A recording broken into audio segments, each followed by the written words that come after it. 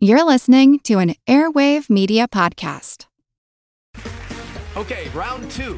Name something that's not boring. A laundry? Ooh, a book club. Computer solitaire, huh? Ah, sorry, we were looking for Chumba Casino. That's right, ChumbaCasino.com has over 100 casino-style games. Join today and play for free for your chance to redeem some serious prizes. ChumbaCasino.com. No purchase necessary. Void where prohibited by law. 18 plus terms and conditions apply. See website for details. I printed mine. I printed your notes. I already know you're smarter than me and better prepared than me. You don't need to rub it in. I'm just more nervous than you. I feel like who art Ed? Try to spice it. Who art it? Mr. Wood art Ed me. Good. Either way, it's ambiguous. It works on so many levels. I know. That's off to a great start. Welcome.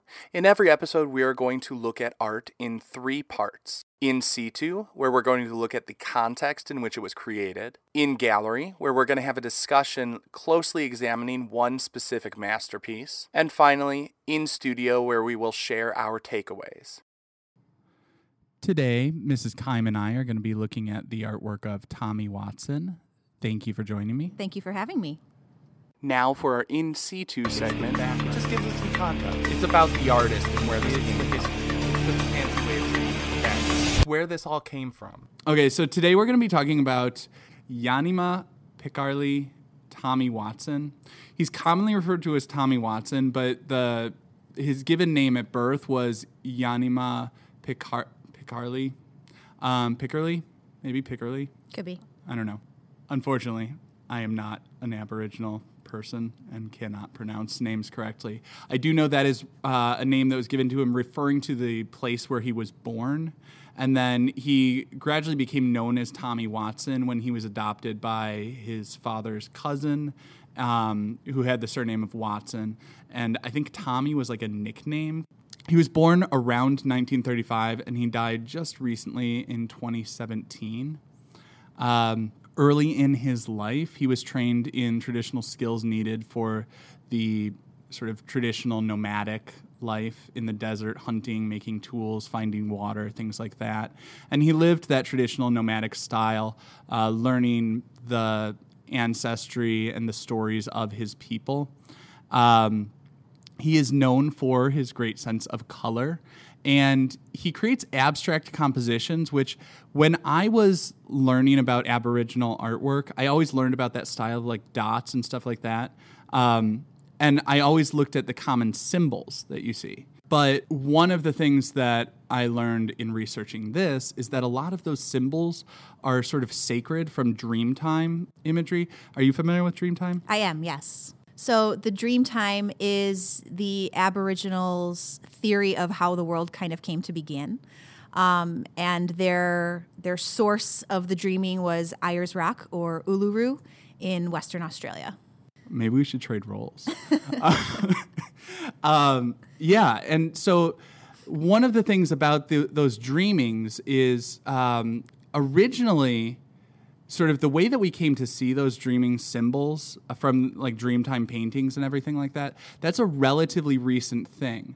I think that we even know the name Jeffrey Barbin in 1971 noticed that when Aboriginal men were telling stories, they would draw symbols and things like that in the sand, and he encouraged them to start painting those symbols onto canvas to make them permanent. And so really the art market for Aboriginal paintings is really only about 50 years old at this point. But it is the longest running artistic movement and style, because the oldest Aboriginal paintings that we can still see on rocks are dated over 20,000 years ago. Wow. And that has continued in the traditional style through the present. Aboriginal artists are still making those Dreamtime paintings and those same sacred symbols. And I do want to point out, I said sacred, and that is one of those things that when I learned about this, made me feel a little bit uneasy about some of the Aboriginal artwork that I've looked at and appreciated, because a lot of the Indigenous people who created those paintings were also criticized for sharing a little bit too much of their culture, because a lot of those symbols come from sacred rituals that have to do with how they passed down their stories of their ancestry and their cultural traditions from generation to generation, because there was no written language for the Aboriginal people. Mm-hmm. What I like about Tommy Watson, especially more as I look at this, is he makes paintings that seem very clearly Aboriginal style, with all of the dots that we know about, like that we associate with the work. Mm-hmm. But his work is abstract, and he doesn't include those symbols. Yeah. He said he tries to paint stories so that others can learn and understand his culture and his country, but he is not including the sort of sacred icons and imagery that would be sort of crossing a line to a lot of people. I also thought that was really interesting. And even the fact that a lot of Aboriginal people believe that when these sacred symbols and artworks are shown to people who are not part of the culture, it could bring harm or premature death onto people of the Aboriginal culture for showing those. Well, it's sort of a taboo. Symbols. Yeah. You know what I mean? It's associated with really the origins of their civilization, the ancestral spirits and creation. Mm-hmm. You can see where to them that would be something that is very sacred. Yeah. When we study Australia in second grade and we talk about the Aboriginal arts and the dot technique that's used, a lot of the artwork that we look at, that's in the books that we use, that's in the websites that we use, all focus on animals and scenes around Australia that you might be familiar with, like Ayers Rock, things with kangaroos. When we see didgeridoos and how they're decorated, a lot of times they're decorated with animals in that same style. So learning that actually this art form was more about those sacred beliefs and those sacred stories to the Aborigines was a very different spin than how I'm used to seeing this type of art. Well, and in all fairness, it is also it's visual communication in some ways, and it is passing on those stories from generation to generation that are important, but it's also passing on knowledge and lessons that might be important, and sometimes information that could be more sort of fundamental and necessary for survival in a hunter-gatherer sense of the term. True. Very true. Now for our in-gallery segment, we're going to have a discussion looking more carefully at one piece. So today we're looking at the painting by Tommy Watson, Ngura Polka. It's from 2005. So right off the bat, what jumps out to you about this piece? I think, like you mentioned, his use of color is very striking. There's the really bright and bold red and this really deep, watery blue. And then there's kind of this also vibrant pink in there. And that really struck me. And the way that he's done this, you kind of see the dots in the pink, but the blue and the red is so close together and so exact that it's really hard to see that specific technique in there. I wonder how big this piece of art is in real life. I love that you're making me work for this to get the dimensions of the piece. So this piece is about 43 and a half inches by 78 inches. So it's a little bit over 6 feet wide and just under 4 feet tall. So quite a bit bigger than your computer screen. It's a pretty good size, yeah. And, as you said, like, the colors in this are what really jump out at me. Like, the colors, to me, there's this vibrance to the colors that it's almost, like, painful to look at. Like, because there's such high contrast between the sort of, like, magentas and the reds and the blues, which, it's near opposite colors that are put next to each other and repeated over and over again. It's got a little bit of an op art feel to me. So what do you think of this painting? Like, we've described what we see here, but, like, what is the feeling or idea that comes through to you? What do you think of it? Do you like it? Do you dislike it? I do like this piece. There's kind of a double-sidedness to it. I love, like, the deep blue of it. I feel like that blue is so calming, but yet those other pinks and reds are just so bright. It just seems very lively to me. And I think the striping of it, too, kind of gives it a very fluid feel.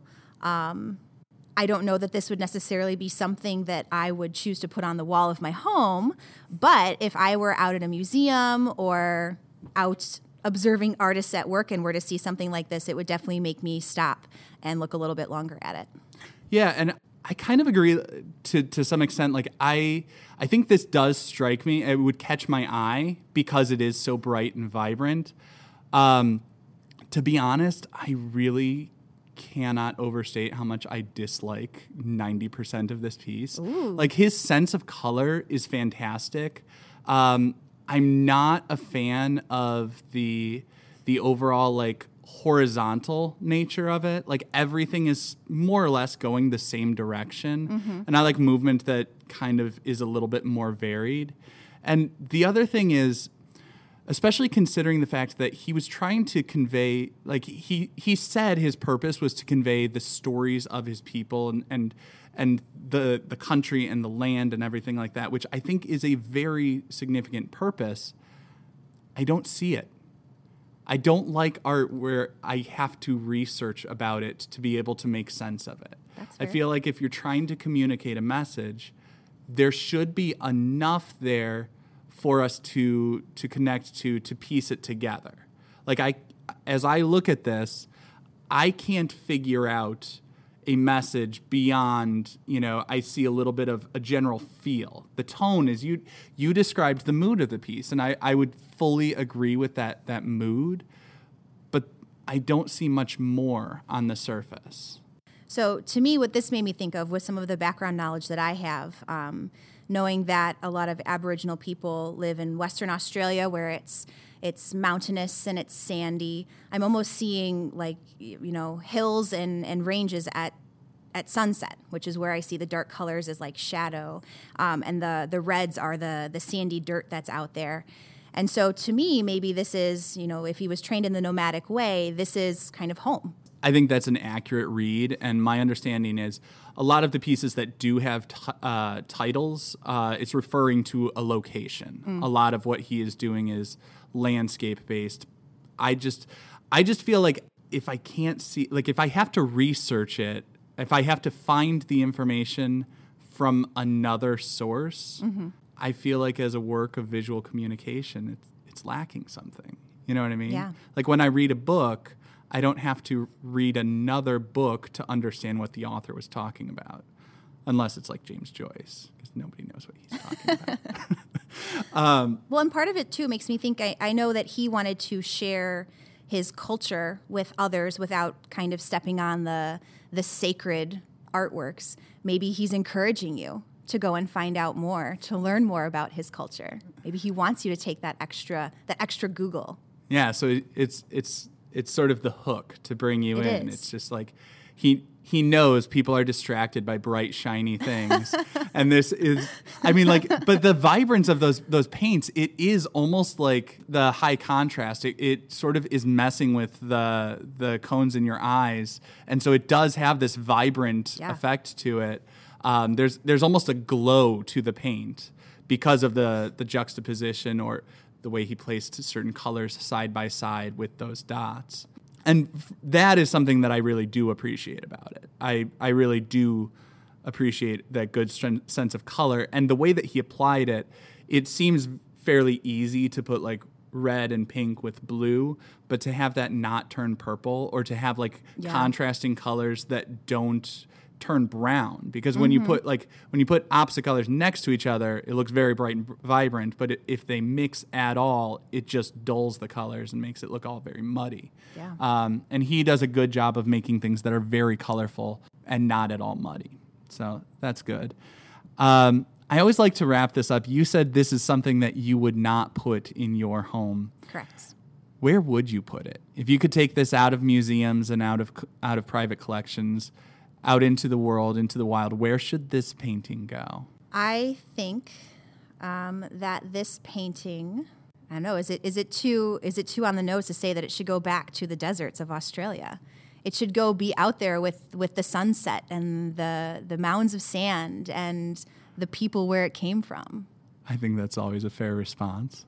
It's always fair and safe. It is safe. To a very loaded question, especially as we talk about an Indigenous artist. And Sadly, not all Indigenous artists were given the respect that, Tommy Watson achieved international acclaim, but even still today, I was just reading an article about Australian Aboriginal artists who are being exploited by unscrupulous art dealers. But yeah, I think, always returning things to the land that it was meant to portray seems like a good idea. I'm going to completely ignore the proper answer and just say something like, I think it should be in a hotel lobby or in an airport. I think it is, because of the nomadic existence, I feel like it is something that should be sort of appreciated for a period, and then people go on their way. You know what I'm saying? I think that's a great idea. There's a little bit of because of the fact that the tradition of sand paintings as being the drawings in the sand as being a little bit ephemeral. I feel like it should be seen by a variety of people who are on their way somewhere else, not in a fixed place. And now for our in-studio segment. Think about what strategies are working. Take it. Good artists your own. Copy. Great artists steal. Just go ahead, steal this art. Make it your own. These are the takeaways. This is what you can apply to your own work. One takeaway I had was how the dot method can create a shimmering effect on the artwork, and that can be done with a paintbrush, could be done with a fingertip, or I know when we try and create art in this style in my classroom, we use Q-tips, which is something handy and easy to try on your own. Yeah, another thing you could use is the back of a pencil. The eraser for the pencil can make a great stamp for nice, precise dots. The first takeaway that I would have is when you put contrasting colors next to each other, it creates a very bright, vibrant effect that is eye-catching. You just have to be careful that the colors are next to each other and not mixing, because if they mix, those contrasting colors will fight against each other. The more you repeat opposite colors very closely, and the closer they are together, the more it sort of overwhelms the cones in your eye and creates that vibrant effect. I also think that the way he showed the movement, as you said, in this piece, to me is calming and very fluid. But I see from your perspective how you're looking for more movement and different movement, and how that can change perception of art.